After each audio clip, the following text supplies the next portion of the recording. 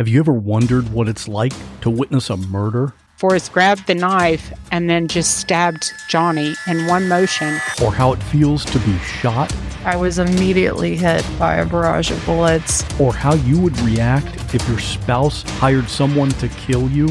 And he was to put me in a grave with a bullet wound on my head. These are the stories you'll hear on the podcast called What Was That Like? True stories told by the actual person who went through it. You'll hear from a stalking victim. Came back upstairs, and when I came back and turned the corner into my room, I saw him standing there. You'll hear from a man who was kidnapped and tortured. I would do anything, say anything, to simply get away. And you'll hear actual 911 calls. Take a deep breath. Oh my God! Take a deep breath. Oh my God! Take a deep Oh my God! Real people in unreal situations. Search for What Was That Like on any podcast app or at whatwasthatlike.com.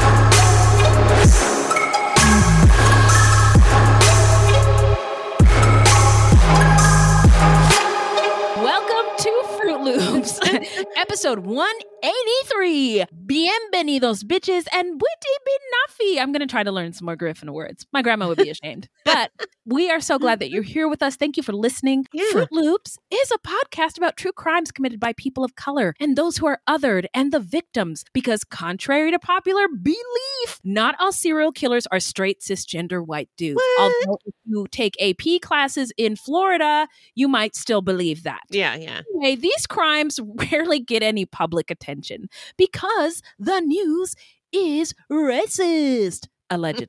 And we are Wendy and Beth. She's Wendy, a Black Latinx woman, and I'm Beth, and I just happen to be white. She's one of the good ones. We're not journalists, investigators, or psychologists, just a couple of gals interested in true crime. Also, the opinions expressed in this podcast are just that, our opinions. So, who are we talking about today, Beth? Well, in early of January 1992, Celeste Simone Carrington from East Palo Alto, California, embarked on a crime spree, murdering people while burglarizing businesses in which she had previously worked as a janitor. Oh, me, oh, my. Yeah, I feel like the name story. Simone is such a black name. Young, gifted, and black. Simone, I don't know if she fits that criteria, but Simone is a very black name. Raven Simone. Yep. Nina Simone Biles. Simone Biles. Yeah. I've never met a white Simone. Have you? Anyway. No. Sorry. I don't think I've ever met a Simone, actually. What? Oh, wow. Okay. Well, before we get into the Simone of it all, how are you doing? I'm all right, you know. I'm How was your week? How was your week? I'm still busy at work, so yeah, it's nuts. Yeah, I know. I cannot imagine a 10-person job being done by one human being. It's unsustainable. It's not possible. Yeah. So yeah, I'm kind of losing my mind. Yeah. Well, you know what? I wonder if it feels good to be back. Because I enjoyed the break, but I also love doing true crime with my friend Beth. Yeah, I missed it. It's a lot of work, but I missed it. It is a lot of work, but I missed it as well. And happy to be back. We had a wonderful break and so glad to be back potting in your oídos. That's Espanol for ear holes. So now we're going to get into some listener letters. Well, hello, angels. I've missed you. Thank you. Yes, haven't seen you in a long time. How y'all been? How your mama and them? So what's in that bag, Beth? Well, we got a big old bag today. Oh, a big old bag, she says. Okay. And I wanted to say, please send in any questions or comments to fruitloopspod@gmail.com or leave us a voicemail at 602-935-6294. And we may feature it on a future episode. All right. So what do we All got? right. Well, I wanted to say thank you to Awkward Mama for your 5-star review. Yeah. Whoa, I almost forgot how to push a button. Thank you, Awkward Mama.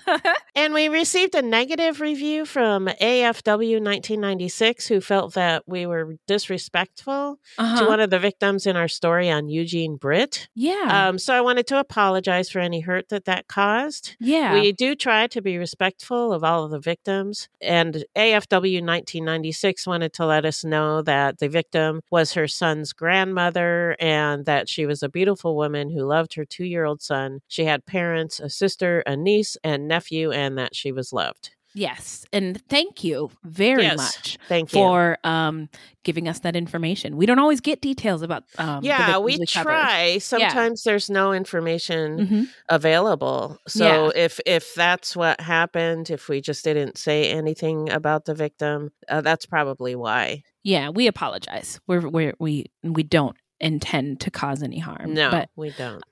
So yeah, we're going to try to do better. Yeah. What else we got? I wanted to say thank you to Megan, Jennifer, Alex, and Aaron for filling up our mailbag. So full. Yeah. Can't wait. Alex asked if we could cover the Idaho murders, and I am really fascinated by that crime. Yes. But the story is outside of our scope. The suspect is white, and the case hasn't gone to trial yet. We don't usually cover a case until after the perpetrator has been found guilty, because we don't want to join that bandwagon of web sleuths accusing random people of crimes and getting it wrong, which I'm is an expert on this, except nothing has been written about it. It's all speculation. Welcome to Speculation Corner. And then Aaron wanted to flag a small correction to our episode on Yu Young Shul. We mentioned that often sex workers are tricked or coerced into sex work. But Aaron said once it crosses that line into coercion, it's no longer sex work. It's human trafficking. Yeah. And that is a really good distinction. Yes, absolutely. And Aaron says that sex workers around the world are fighting to make clear to people that distinction. So they wanted to pass that along. And sex work is always consensual. Yes. And I just want to thank you, Aaron, very much. Aaron also suggested supporting, finding an organization, somebody you can support and learn from who is a sex worker advocate wherever you are. If it's the internet, I went to Instagram and podcast to do my learning, but I appreciate that. That was a loving way to let us know we messed up and we said it wrong. Just trying to do better. So I recommend that for all of us. You're not going to believe this. Beth and Wendy are not perfect. What? But we're all doing our best. So we also have so many new supporters. Marissa L. and Marlene G. So many Marlenes. Oh my God. I love it. I love the name Marlene. Yeah. So I'm doing this in a Negro spiritual style. Okay. Marissa is a Patreon.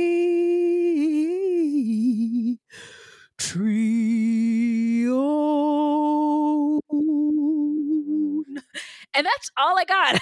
Thank you, Marissa. This is coming out during Black History Month, right? Yes, it is. Let's see. Oh, so Marlene, this is for you. I guess you'd say, what can make me feel this way? Marlene, talking about Marlene.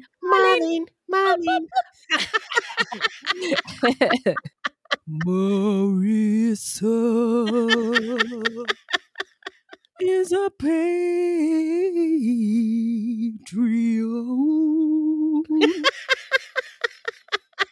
Anyway, we love you all so much.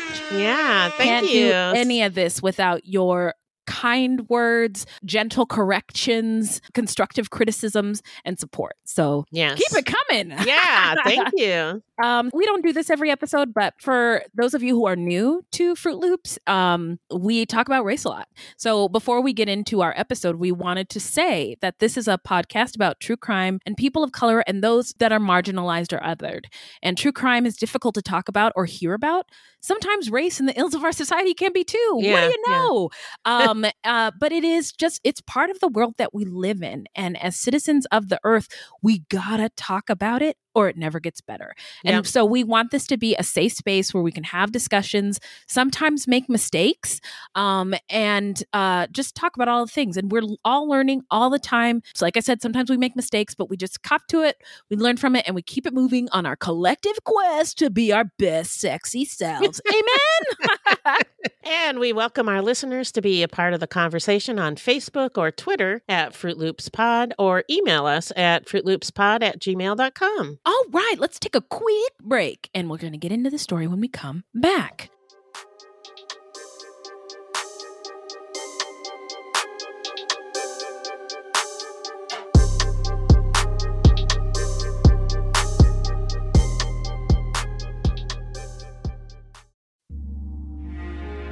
Ohio is a land of mystery, from missing shipwrecks and lost treasure beneath her surface to strange phenomenon slicing through her skies. From myths that have evolved around historic events and people to the unsolved murders and disappearances that keep her communities wondering what happened. Find Ohio Mysteries on your favorite podcast app, and let's explore the inexplicable. OhioMysteries.com.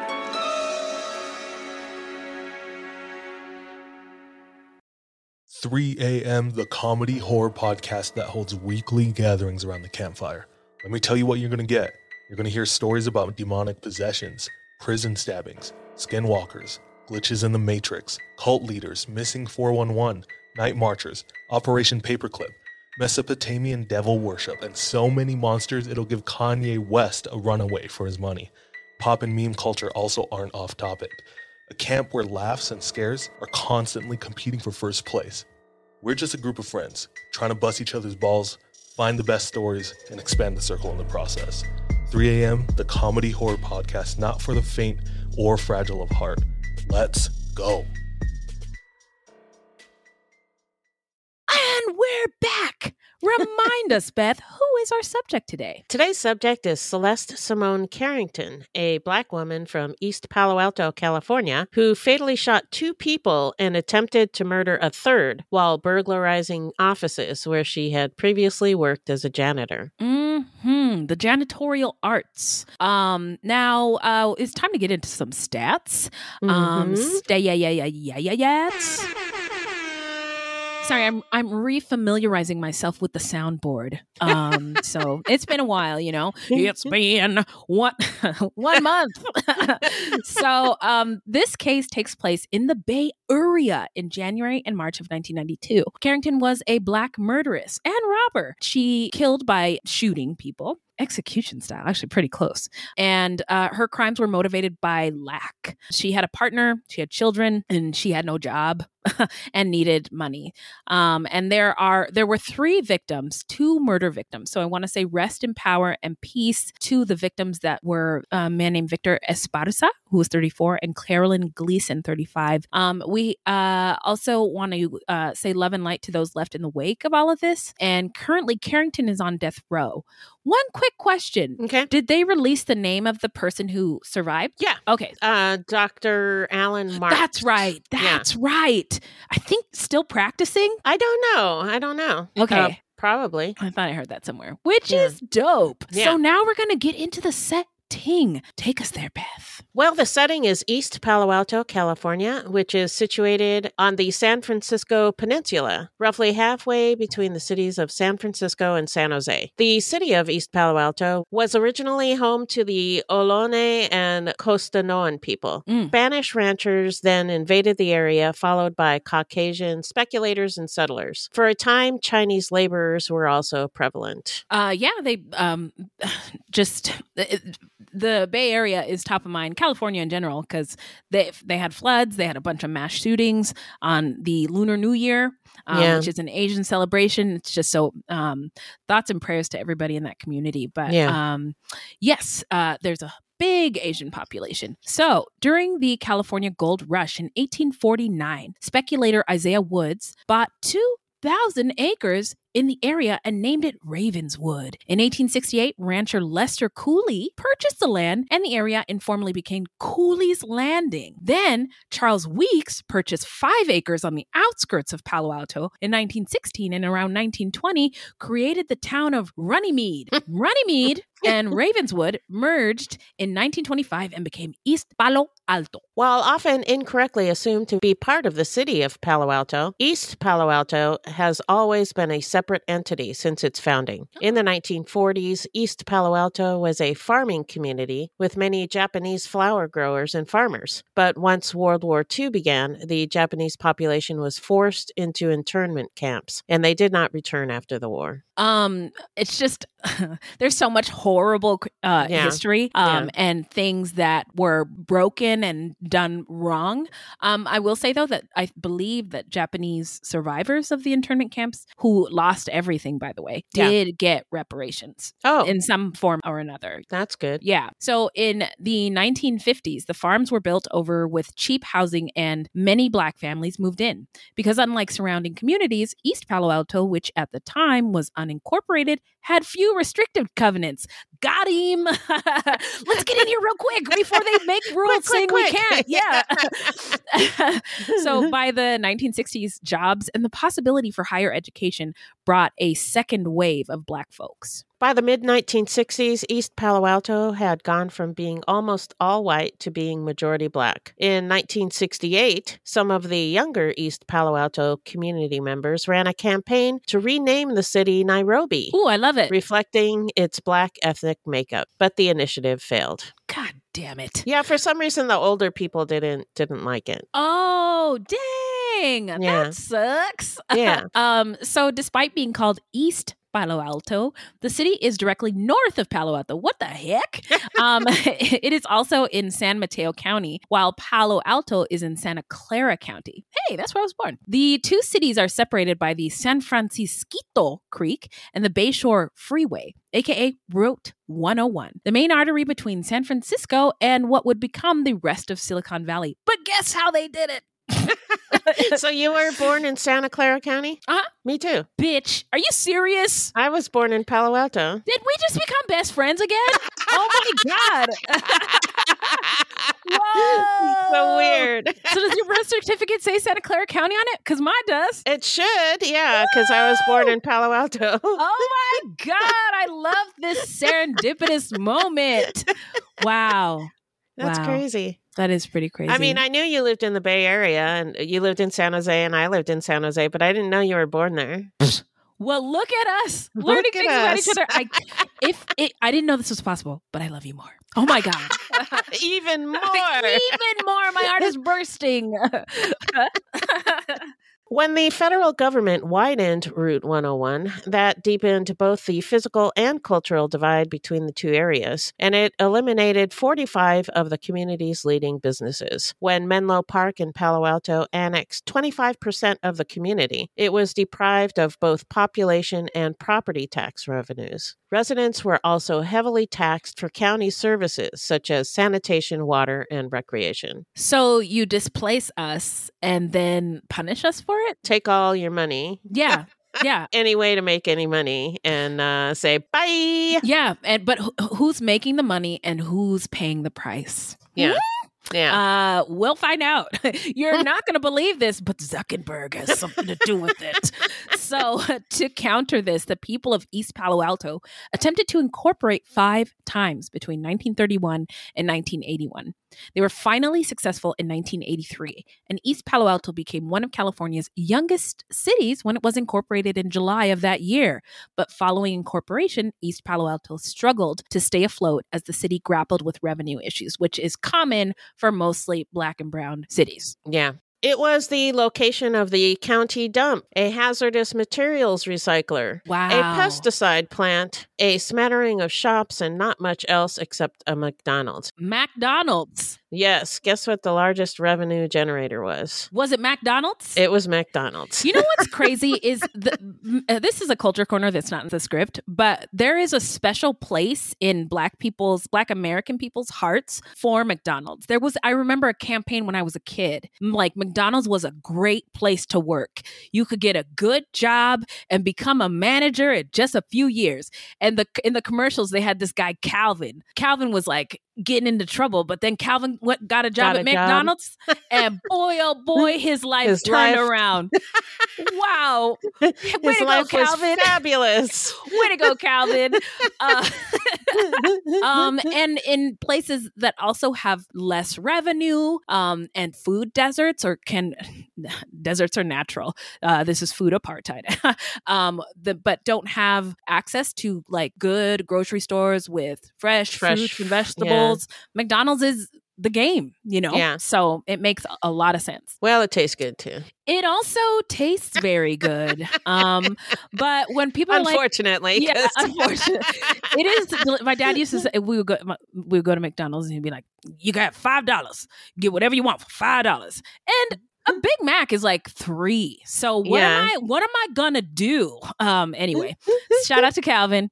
I get like a $1 hamburger, a $1 fry, and like a ice cream. It's pretty cheap. Oh, I would kill for a Big Mac. Like I would actually physically hurt somebody if they were preventing me from getting a Big Mac. 2 all beef patty, special sauce, lettuce, cheese, pickles, onion, and sesame seed bun. Yeah. Something like that. So shortages in funding coupled with a historically poor community translated to high rates of violent crime and gang violence. Again, there's that lack. And the prosperity that benefited the Silicon Valley during the dot-com boom of the late 1990s largely bypassed East Palo Alto. East Palo Alto was bringing in about 1/5 of the sales tax revenue per capita that Palo Alto and Menlo Park were. And this is another culture corner. Oh my God. I'm just, so many culture corners. The examples of this division of white communities from communities of color are plentiful in the United States. And actually, highways are just one way they do it. Sometimes they just flood the whole town with water and make it a lake. Yeah. But next time you're on a freeway or at a lake, think about those who were intentionally displaced. Not only the Black and brown people of, the 1990s and 19 whatevers, but the indigenous people who were displaced, so that really white people could have better opportunity and better everything while everybody else didn't get those things. In East Palo Alto, I guarantee Black and brown residents of East Palo Alto have a lower life expectancy than those in Silicon Valley. Yes, they do. They do. Actually, I read that somewhere. Yeah. So anyway, just think about it. All right. All right. Here we go. And be ashamed of yourself. I'm just kidding. On that positive note. I hate it here. Can it be excused? Between the years 1990 to 2000, East Palo Alto saw a 26% growth in population. In 1990, 43% of East Palo Alto's residents were Black, a result of redlining practices and racial deed restrictions in Palo Alto. This period also witnessed a 103% increase in Latinx residents. Wow. In the year 1990, the Latinx population stood at roughly 8,500, and by 2002, it had reached 17,000. There is also a significant Pacific Islander population. Wow. Oh, right. So by 1992, East Palo Alto had gained a reputation of being the U.S. murder capital, as it was the nation's leader in per capita murders that year, with 42 for a population of just 24,000. That was a big year for all of us. Mm-hmm. The police department's well-documented cases of corruption and misconduct, oh my God, don't get me started about Oakland PD, and oh my, they're all awful. Oscar Grant was killed on the BART train in the Bay Area. Right. But their cases of corruption and misconduct diminished relations between residents and law enforcement, perpetuating violence. Fun fact, the movie Dangerous Minds featured students from East Palo Alto. And there's a new book out, by the way. I should just put this in the shout out section. It's called The Riders, about Bay Area cops who did horrific, violent things. And they went to trial. and it was a hung jury every time. Oh, God. And so they just got away with murder and Jesus corruption Christ. and violence. They just kept doing it. Yeah. 911. Just kidding. No, I don't. Oh, I don't want geez. to. I don't want to talk to you guys. But by the beginning of the new millennium, the East Palo Alto Police Department had switched towards a community-based policing strategy. A succession of mayors and chiefs of police encouraged community-police relations, strengthening the bonds between faith-based groups, organizations, and law enforcement. By 2017, violent crime had dropped more than 60% from 1990 levels, and murders had fallen from 42 in 1992 to 1 in 2007, a decrease of more than 97%. Wow. So an approach, a very simple approach, had a very profound effect. Yeah. Instead of, let's give them more money for their budget so that they can be more corrupt corrupt and violent and all those things. It doesn't work. If more police made people safer, then America would be the safest country in the whole fucking world. And we're not. Yeah. So today, over 25% of East Palo Alto, 400 plus acres, has been bulldozed and replaced with brand new housing and brand name retail establishments and yoga studios. High income tech professionals moving in to new developments, including employees from Google and Facebook, have begun to eliminate the cultural and economic differences between East Palo Alto and Palo Alto. East Palo Alto now faces new challenges due to gentrification. Property prices have increased, placing a strain on residents and causing many to leave the area. Developments set aside as low-income housing have been instrumental for the residents of East Palo Alto. As of the 2020 census, the population of East Palo Alto was approximately 30,000.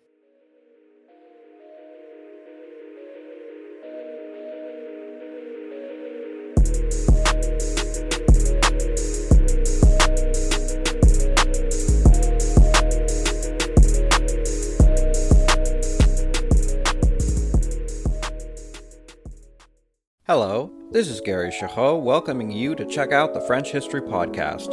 Our main show covers the history of France from the first humans until present. If you liked Mike Duncan's The History of Rome and wanted a similar program covering the land of beauty, culture, and love, we are exactly that. We also host world-renowned scholars who have delivered guest episodes on their specialties, including 18th century pirates, revolutionary booksellers in 20th century Paris, the special friendship between the Marquis de Lafayette and Thomas Jefferson, and numerous others. Learn what you love and listen to the French History Podcast today. Hi, I'm Matt Harris. Seton Tucker and I host the podcast Impact of Influence, which for 2 years covered in depth Alec Murdaugh, who was eventually convicted in 2023 of murdering his wife Maggie and son Paul. That story continues to evolve, and we will cover that. Plus, we will tell you stories of other true crime events that have happened in the South. Please join us on Impact of Influence. And give us a follow on the Impact of Influence Facebook page. So now we are going to get into the early life of Celeste Simone Carrington. So I'll start. Celeste Carrington was born into poverty in Philadelphia to parents who barely provided for her. According to a next-door neighbor from Philly, as a girl, Celeste was frequently left in charge of her younger brothers and sisters, and on occasion, she and her siblings were locked out of the house. At times, the children had nothing to eat, and Celeste would dig through garbage cans behind restaurants or beg neighbors for food. A cousin who lived with the family for 2 years recalled that Celeste's mother was seldom home, and when she was home, she beat Celeste and her siblings. Through a common wall, a neighbor could hear Celeste's mother beating her. The cousin saw Celeste's father only twice. As a child, Celeste was anxious and withdrawn. And actually, this is pretty common for young Black girls in general, who are like suffering from mental health issues. And we have to hide it. And that's why I'm so funny today. So anyway, it's a defense mechanism. I just became funny instead of a killer. Anyway, so Celeste later reported to a psychiatrist that beginning at the age of 7, she was regularly sexually abused by her father. When she was 14, she became pregnant by her father and had an abortion. As a young adult, she moved to California where she went to community college. There, she excelled at track and field and competed internationally in shot put. That's amazing. It is, especially with that horrible childhood. I know. That she was able to do that. Yeah, I wish the next part of the story was and better. then she went Yeah. on to coach and write a book and become a motivational speaker. Yeah, but no. But no. So she had no criminal record and had been working as a janitor, but became unemployed in December of 1991 when she was fired from her job for stealing checks. At that time, people noticed that her behavior changed. She was less cheerful, began to put on weight, she stayed home, and no longer engaged in activities in the neighborhood. So it sounds like the depression is really starting to hit. Starting to hit.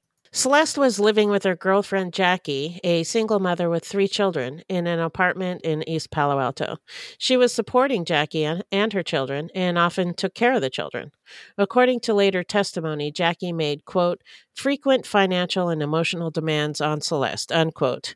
I believe this was part of the defense's argument, so who knows how true this is, but that's what they said. And I found it interesting that Jackie's gender is often misreported in articles or not even mentioned. What? She's just referred to as her partner or her lover, and I had to really dig to find out anything about Jackie.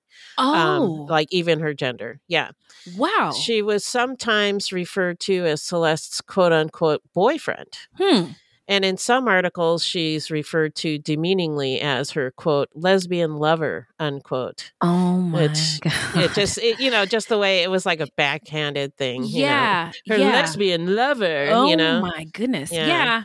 And why can't they say girlfriend? I don't get it. I don't get it either. I'm really troubled by that. We always comment on how Black people and queer people are described in the articles that we read at the time. Mm-hmm. And I understand we have to look at it with compassion, like for the language at the time, but that does sound backhanded. Maybe the language, but it's the 90s in the Bay Area. The language was there. I was going to say, it was the 90s, so it was a different time, but still, I found that troubling. Yeah. So now we're going to get into the timeline. So with no money coming in to support Jackie and her children, Carrington apparently made the decision because she felt she had to burglarize some businesses. And burglary is the one where people don't have to be there. You just take their stuff. Right. You just take stuff. Yeah. And so she had kept the keys to several offices where she had previously worked as a janitor. She is believed to have been involved in at least a dozen burglaries in San Mateo County during the early months of 1992, all of them with the same method of operation. Using her stolen keys and a crowbar, Carrington would enter businesses that she used to clean and go through the desks looking for cash or anything else of value. In early January of 1992, she broke into Blackard Designs and NDN Enterprises and stole checks from both. Remember checks? Yes, Later, I did. Later, one of those checks would come back to haunt her. About a week later, on the night of January 17th, 1992, she went to a Dodge dealership in Redwood City where she'd previously worked. She was aware that the back entrance to the building was often left unlocked. She went to the Dodge dealership with gloves and a crowbar, which she used to force open several interior doors. Among other items, she stole a .357 Magnum revolver and 5 bullets from an employee's desk. Why did the person at this job have a gun in I their was wondering desk? the same thing. What? And also, if you find it, it was probably like, this is great. Now I can really step up my robbery game. Yeah. So on the night of January 26th, 1992, Carrington went to a shoe factory in San Carlos. She had also previously worked there as a janitor and had kept a key. That night, she borrowed a car from her neighbor and drove to the shoe factory, armed with the .357 Magnum revolver she had stolen from the Dodge dealership. She used her key to enter the building, accidentally setting off the alarm. Victor Esparza, 34, who was cleaning the facility, found her in an office cubicle. She told him that she was also from the janitorial company, scheduled to work there that night, and must have accidentally set off the alarm. You know what? It occurred to me that the people who clean offices and things like that in the evening when everybody has left are sort of invisible. And so I'd never heard of this case before. We'll get into that in our takeaways, but that is why Celeste was invisible, and so was Victor. Right. So Esparza asked her to call the building manager to report the alarm, took out his wallet, and handed her the telephone number for the manager. Carrington pulled out the gun and ordered him to give her his wallet, which contained about $50 in cash and an ATM card. She then demanded the PIN for his ATM card, which he wrote down for her. As Carrington walked out of the cubicle, she turned around and shot Victor in the head. She later attempted to use Victor's ATM card, but the PIN he gave her didn't work. According to police, Carrington later said that she did intend to kill Esparza and that the experience was exciting and made her feel powerful. It's a really sick thing, but we just heard about this woman's childhood, right? And so, not an excuse, but definitely an explanation. Yeah.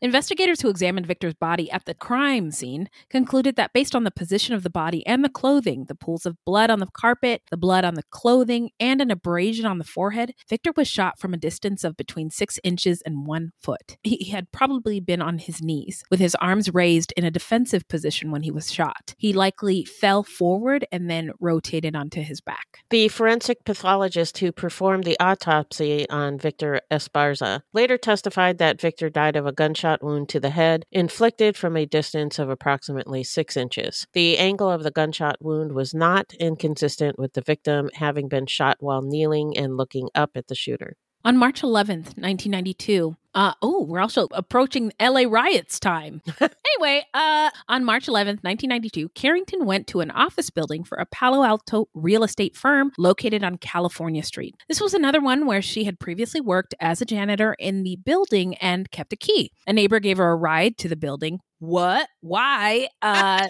thought you didn't have a job anymore. I need a ride to the building that I can burgle. I gotta go pick up a check. Remember that was a thing? You pick up a check from your last job? Yep. Maybe that's what she told him. Told the neighbor, So she brought with her a pair of gloves, a screwdriver, and the same .357 Magnum revolver she had used to kill Victor Esparza. But her key didn't work. There were 2 cars in the parking lot, and she saw 2 janitors working in the building. So she waited for them to leave before using the screwdriver to open the door. She walked through the building looking for money, but found none. That's when Carolyn Gleason, 36, a property manager, entered the building and went to her office. Carrington watched her and then cornered her in the copy room.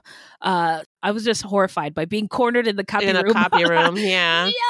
No. There's only one way in and one way out, always. Yep. She pulled out her gun as Carolyn begged her to put it away. Carrington later claimed that she didn't want to hurt Carolyn, but she was nervous and she accidentally pulled the trigger. After shooting her, Carrington took Carolyn's keys and about $400 from her desk. She then went outside to the parking lot and got into Carolyn's car, where she found her purse, which contained her ATM card and the PIN. That is odd to have maybe that was a thing people did in the 90s, was have their PIN close have the to them with instead of in their mind. Yeah. That, and also, wow, $400 from her desk. Yeah.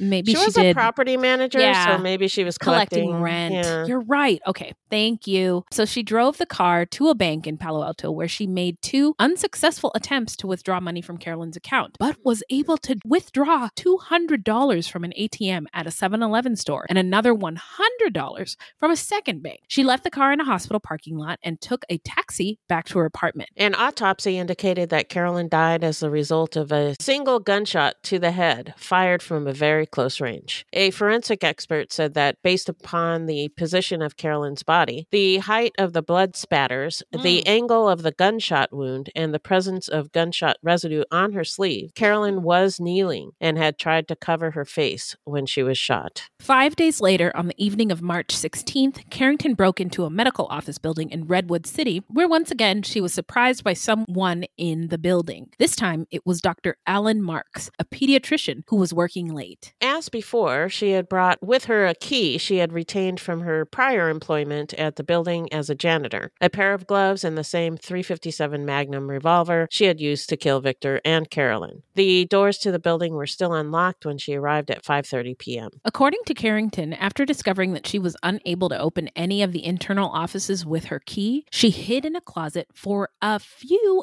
hours waiting for. Yeah, wow. That's patience. That is, yeah. I mean, yeah, I wouldn't have did that. No. But waiting for everyone to leave for the day. After the building cleared out, Carrington emerged from the closet and spent some time in the building looking for valuables. Dr. Alan Marks was leaving his office after a late appointment when Carrington saw him and decided to rob him. According to Carrington, when Dr. Marks saw her, he quote unquote went crazy, and the two struggled over the gun. You know what's also chilling about? She just saw him and decided that she was going to rob him. And that's terrifying because that can happen to anybody. Yeah. But just imagine if everybody had everything they needed to survive and thrive, then they wouldn't need to rob. I don't know if that would be their first thought. Right. So during the struggle, she pulled the trigger 3 times, resulting in 1 misfire and 2 shots. Marks managed to force her out of the office and lock the door. Yes. She fled the building, taking with her some access cards and prescription drugs. Dr. Marks had a different version of the shooting. According to his account, as he was about to leave his office, Carrington pushed the door open and came barreling through, causing the door to push him to the side. He recognized her as a former janitor in the building and began screaming and waving his hands. Carrington was standing about 3 feet from him, holding a gun in her right hand. She pointed it at his upper body, and he heard gunshots. He was shot in the left shoulder, left thumb, and right forearm. After being shot, Dr. Marks collapsed to his knees and Carrington left. He closed the door behind her and called 911.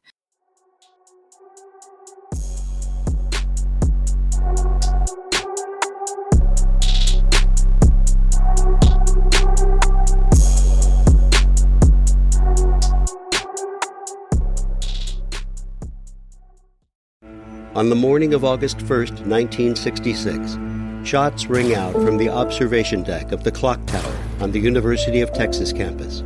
It marks the infamous beginning of the modern era of mass shootings in America. You're listening to Stop the Killing podcast. Join us as we take you behind the crime scene tape to explain global mass shootings and mass attacks. I'm Sarah Ferris, but more importantly, this is Catherine Schweit, the former head of the FBI's active shooter program. I spent 5 years as the FBI's top executive looking for answers to the mass shooting crisis. I've been at the shooting scenes, I've traced heroic acts of bravery, and I've sat silently and listened to the heart-wrenching stories from survivors. Amongst this horror, there is hope. We all hold the key to stop the killing. You just need to know how to unlock the door. Download Stop the Killing and be part of the solution. Search Stop the Killing on Apple, Spotify, and all the usual suspects. So now we are going to get into the investigation and the arrest. What do you got for us, Beth? Well, in the days after shooting Dr. Marks, Carrington is said to have continued on with her burglary spree. But on March 16th, a man named Christopher Mledineo was arrested for attempting to cash a check from Blackard Designs, which, if you remember, Carrington had stolen checks from. Right. Yeah. So back on January 10th, he had tried to cash this check, which had been made out to him in the amount of $2,000. That's a big number. Yeah. To try to get away with. But maybe he didn't know. Yeah. So he told the authorities that Carrington had given him the check and asked him to cash it for her because she didn't have an ID. Officers had Mledineo make a phone call to Carrington, during which she admitted she had stolen that check. On March 19th, an officer spoke with a former employer of Carrington's who reported that as part of her employment, Carrington had a master key to the Blackard Designs building, and it was possible she had duplicated the key. The 2 checks stolen from NDN Enterprises were still outstanding. She said, it's a possibility. Yeah. It's possible. I might have did that. Yeah. On March 20th, 1992. Like, you'll get in less trouble if you maybe did it than if you were just it was her employer who said that she might have done it. Okay. Yeah, but your story's funnier. Okay, thank you. So on March 20th, 1992, an interagency meeting. Whoa! No messy hoedness. So an interagency meeting was held with law enforcement personnel from several jurisdictions. Wow. Unprecedented. I can't believe believe it, including Los Altos, Redwood City, and San Carlos, to coordinate the investigations of several crimes the authorities believed Carrington had committed. I just threw my wig on the ground. We You're never so shocked. see this. Whoa. Oh my God. Wow. Later that same day, Palo Alto officers accompanied the Los Altos officers when the latter officers, so that is a lot of officers. Too many. I don't like it. Okay, so they all got together and executed a Los Altos search warrant at Carrington's residence. During the search, investigators found evidence that connected Carrington to several different crimes. And my understanding is they had a search warrant for one particular thing. They started coming across other things, so they stopped searching and got another search warrant for other crimes. Yeah. Wow, they don't usually do that either. Yeah. Wow, I don't even know what to say. This should be the norm, but I'm so shocked by it. Oh my God, you mean to tell me that the police did their job They did their job. properly? Yeah. What? What is this? What world is this?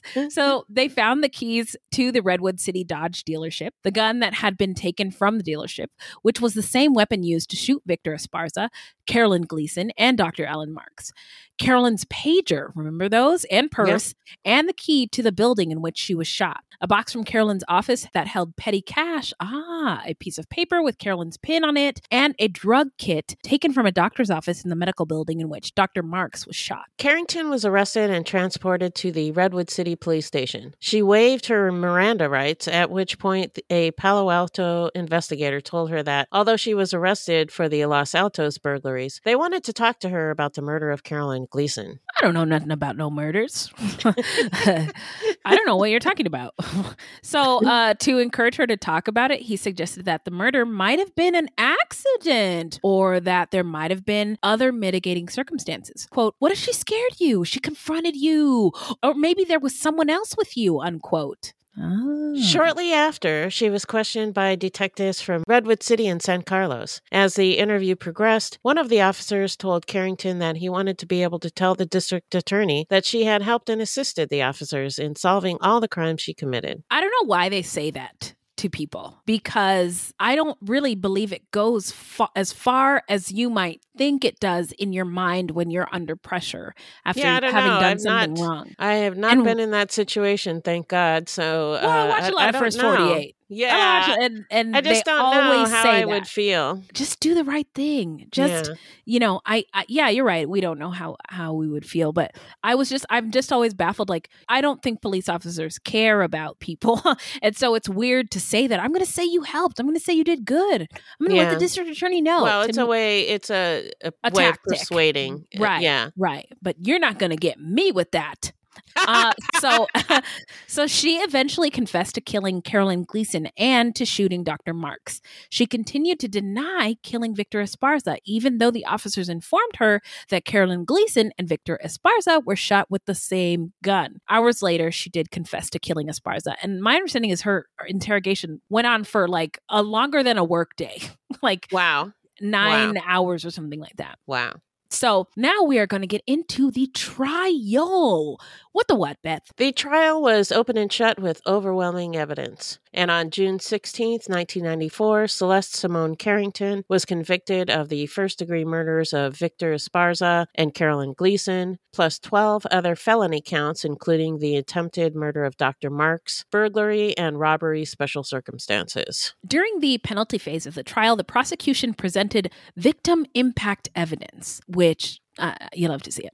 So Victor Esparza's sister and aunt, with whom he had been residing at the time of his death, testified that the type of person he was and their relationship with him. Other relatives who resided in Mexico at the time of Victor's death, his parents, a sister, and a brother, also testified. Carolyn Gleason's two brothers-in-law testified about the effect her death had on them and their families, and in particular, Carolyn's husband. Carolyn's mother had died, and her father was hospitalized at the time time of Carrington's trial. In mitigation, the defense presented the testimony of a clinical psychologist, Dr. Mila Young, who testified that although Carrington had an average IQ, there was evidence of a brain abnormality and learning disorders.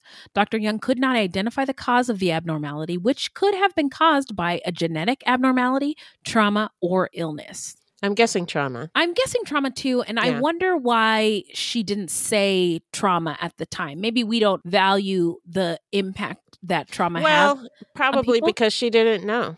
I mean, it could have been caused by genetic abnormality, trauma, or illness. It was probably trauma, but we don't really know. We don't, but I know that doctors like this testify all the time, and she knows what the jury is going to say. Yeah. So if the defense, or what the jury is going to think, what will persuade them, especially if she's for the defense. And I so see what you're saying. It's interesting to me that she didn't specify. give the jury. Because if you don't give a jury like an anchor, right? They will. She might have, but we just didn't hear about it because, we're reading articles about it. Good point. Okay, I'll back off. Back off, Wendy. You just leave Dr. Young alone. Oh my God. Oh my God. It was the 90s. So according to Dr. Young, the abnormality affected the left side of Carrington's brain, which interfered with her ability to, quote, see the bigger picture, unquote, to think ahead and plan, and to be able to recognize and change behavior that is unsuccessful. Dr. Young also diagnosed Carrington as having a current and long-standing depression and bipolar disorder. A psychiatrist, Dr. George Woods, testified that Carrington was genetically predisposed to depression and had, quote, environmental difficulties, unquote, and that both conditions contributed to her mental state at the time of the offenses. In Dr. Woods' opinion, at the time she committed the crimes, Carrington suffered from profound depression. She experienced increasing economic pressures and was unable to provide adequately for her family. She felt worthless and hopeless and had become withdrawn and isolated. The jury rejected the mitigating circumstances, and Carrington was sentenced to death. I don't know what to say about that. So in 2009, on appeal to the California Supreme Court, Carrington's lawyers argued that police had illegally searched her apartment and had extracted her confession with false promises of leniency. Oh my God. Yeah, that's why I left that stuff in about the interrogation, because that was part of they her worked argument. her hard. Yeah. So now she's convicted, she's sentenced. Where are they now, Beth? Tell us. Well, her appeal was rejected, as usual in these cases. Yeah. The court affirmed her convictions and upheld her death sentence. At the time, Celeste Carrington, at 47, was one of only 15 women among 683 condemned prisoners in California. Today, at 60 years old, Carrington is being held at the Central California Women's Facility in Chowchilla. I wonder how many of those women were BIPOC. Probably a lot. Probably most of them. Yeah. So in March of 2019, California Governor Gavin Newsom announced a moratorium on imposing capital punishment through executive order. That means that while the death penalty is still technically on the books, no one is being put to death by the state of California. So now we're going to get into our takeaways and what we think made Celeste Simone Carrington snap. What do you got for us, Beth? Well, Carrington's childhood was horrific. It was bad. Yeah. So, of course, it played into her later decisions. It's just obvious. Yeah. Add on to that financial stressors, depression, a brain abnormality, and learning disorders, and you have a recipe for disaster. Yeah. And I believe that the murders did make her feel powerful, like we talked about, I don't know why she committed the first one, what the decision-making was behind killing Victor Esparza, but once she did it, I think it was easy and maybe even thrilling for her to commit the subsequent murder of Carolyn Gleason and the attempted murder of Dr. Marks. Yeah. She was depressed and feeling pressure to take care of her family financially. I mean, we all do. Yeah. Yeah. It's just most of us don't go to these extremes. Exactly. But I can't, I'm not in her shoes. I can't even imagine. Just thinking about her childhood. Yeah. Like you can't, I mean, what she did was awful. Right. And will I be shouting it out today? My new favorite podcast. I think I will switch what I have on there, but it's about, there is this reform school that was just for Black kids in Alabama, and most of the kids who were sent to that school in the 20s, 30s, 40s, 50s, 60s, 70s are in prison for murder. And, oh my God. Yeah, because they were fucked up as children. Yeah. And so wow, that is definitely telling you what not to do. Jesus. Exactly. So I had a lot of thoughts. It kind of blew me away. Like, I had to do a double take on the facts when she was raped by her father and had an abortion. Right. By the way, you know who else was raped by a family member and had a baby who ended up being stillborn? Oprah Winfrey. Oh yeah, that's right. And Black female maternal mortality is a epidemic in the United States, and it's just another trauma that she experienced, it with her body not being her own, and it just being overtaken by men and abuse and beatings. But feeling powerless. So I also was thinking that people noticed, I mean, we heard from the neighbors and family members that this young child was being harmed, and she became pregnant at a young age. She was eating out of trash cans and in need, and no one saved her. She wasn't worthy of saving. And you know why we didn't get a Black princess who was a frog for the whole movie until 2009?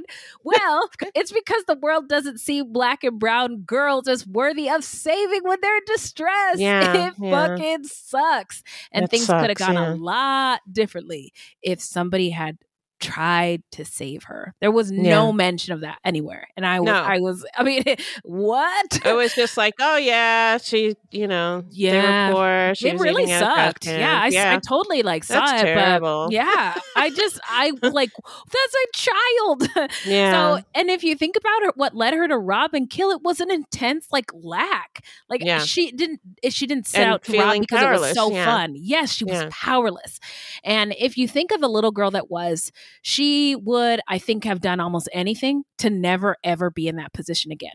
Yeah. It was that bad. And that's why, I think what contributed to her decision making. Her decision making at the time. She was poor. She was Black. She's also dark skinned. She's bigger. She's queer. And she was a woman essentially that didn't matter. And she was seen as and treated like nothing until she did something, underline, bold, and increase the font on the word something, that she did something really horrible.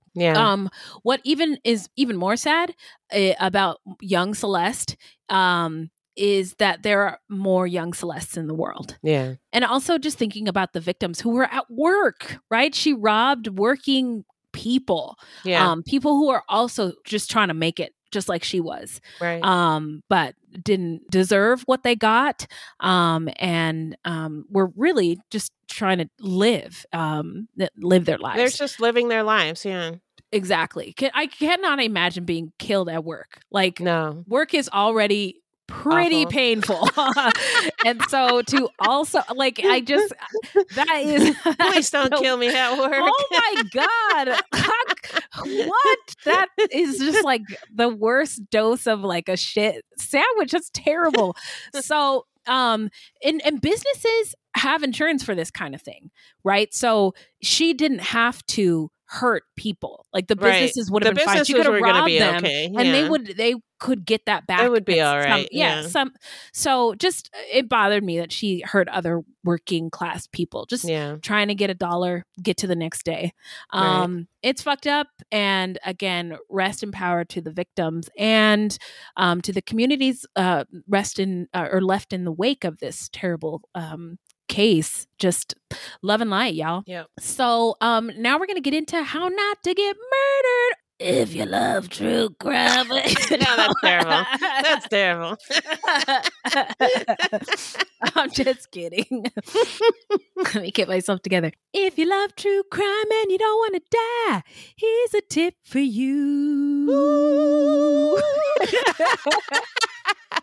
This segment is not intended to be victim blaming. We thought of this segment because I read somewhere that a lot of people listen to true crime because they want to know what they can do to be safer. This is not meant to blame the victims. It's just learning from other people's experiences. So, we got a fire fucking ass tip from a listener, and I'm just going to read what they said. Hey friends, my name's Hudson. I love the show. Been listening about a year now, and I finally have a tip to share. We were so excited. I can't remember, but my reaction was like, I like dropped everything in my hands because this. Hang on, hold on to your butts. Yeah. So if you keep a bat around for protection, place a tube sock on the business end. That way, God forbid, you should ever need to use it in an intruder and they are strong enough to grab the bat, they will grab a sock, it will slip off, they will fall back, and you could set yourself up for another swing. Oh my God. That's a great idea. Yeah. I went and put socks on all the bats in my house. I want to marry this tip. It's so good. Yeah, thanks, Hudson. Thank you so much, Hudson. If you want to send us a tip, please do. We all gotta look out for each other, right? So if you can think of anything let us know. That would help keep us all in the Fruity Nation safe, let us know. Yeah. So now it's shout out time where we shout out any content by BIPOC people, any othered people, or any true crime goodies. Okay, the podcast is Unreformed, and it is a podcast about they focus on one particular period, but the school has been around for a really long time, like over 100 years. And what they would do in Montgomery, Alabama is place children at this Alabama Industrial School for Negro children, and Black kids could get arrested for anything, being out past curfew, looking at somebody weird, anything. And then they would send them, instead of to juvenile detention, to here. And there was rampant sexual abuse, physical abuse. Kids died. It's kind of similar to the indigenous schools. Yeah. But they just harmed children with impunity, and it's still open. It has a different name now, but it's still open today. So they focus on this one horrible period. So it's Unreformed, the story of the Alabama Industrial School for Negro Children, wherever you get your podcast. And then I also just wanted to shout out an oldie but goodie. This movie came out in 2019. But if you're like, gentrification, I hear so much about that, but I don't know what it looks like. Well, check out The Last Black Man in San Francisco. It's a beautiful movie about gentrification in the Bay Area specifically. And it's about San Francisco and the city itself. Is it like a character in the story?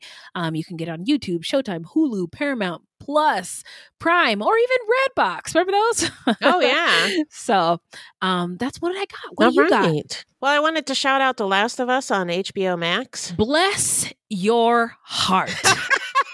This show, I love zombies, but this is zombies on a whole nother level. Yeah. Oh my God. It's based on the video game, which I never played, but I had no idea. I guess my brother people told loved me. it. Yeah. Yes. The series is set 20 years after a mass fungal infection, which causes its victims to transform into zombie-like creatures.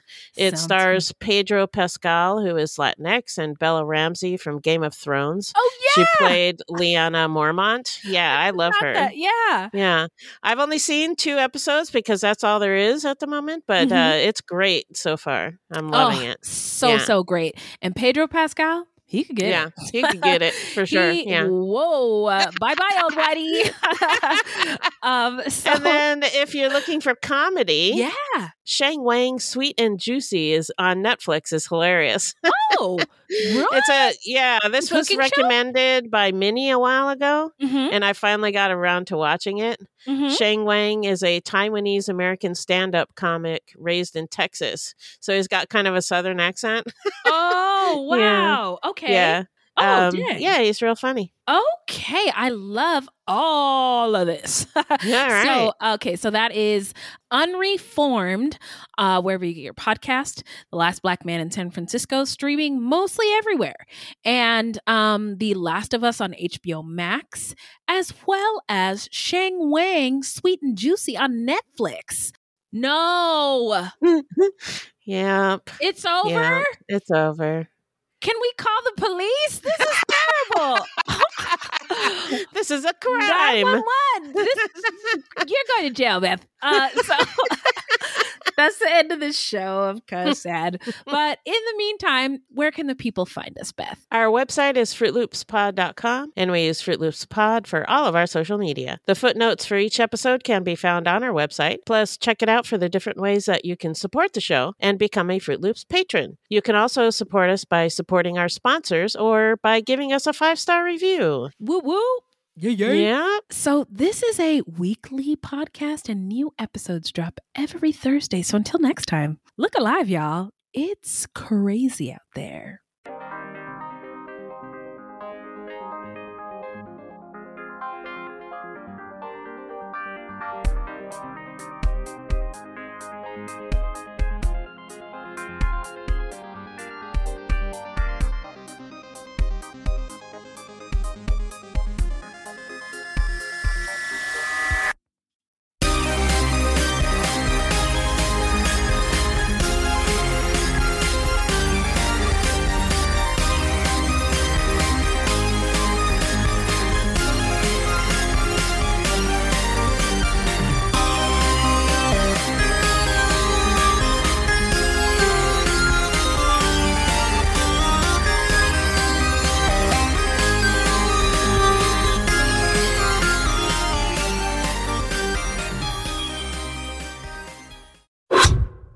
So when the scammer uses the hypnotic method of building rapport, then they create dysfunctional, delusional reality. That's how a scam begins, convincing the mark that it makes perfect sense to hand over their money to a con artist. The Scams and Cons podcast tells you how scams are run. You'll hear how people are convinced to buy fake art, buy machines that print money, or steal your house. I get a phone call from my wife, and she let me know that they had decided to move all our stuff out.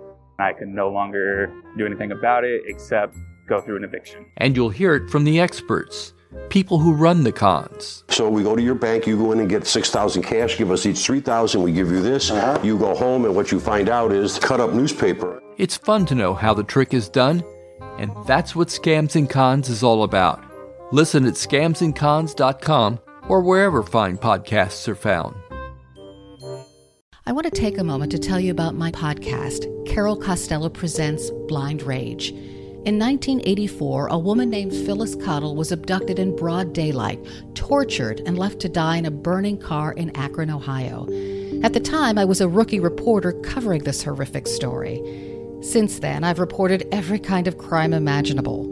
I've been able to leave most of them at work, but not this one, the one that buried itself under my skin and stayed put. Phyllis Cottle was a badass woman, and I want to tell you her story. A production of Evergreen Podcasts and signature title of the Killer Podcast Network, you can find Carol Costello Presents Blind Rage wherever you get your podcasts. Discover more great true crime and paranormal programming at killerpodcast.com.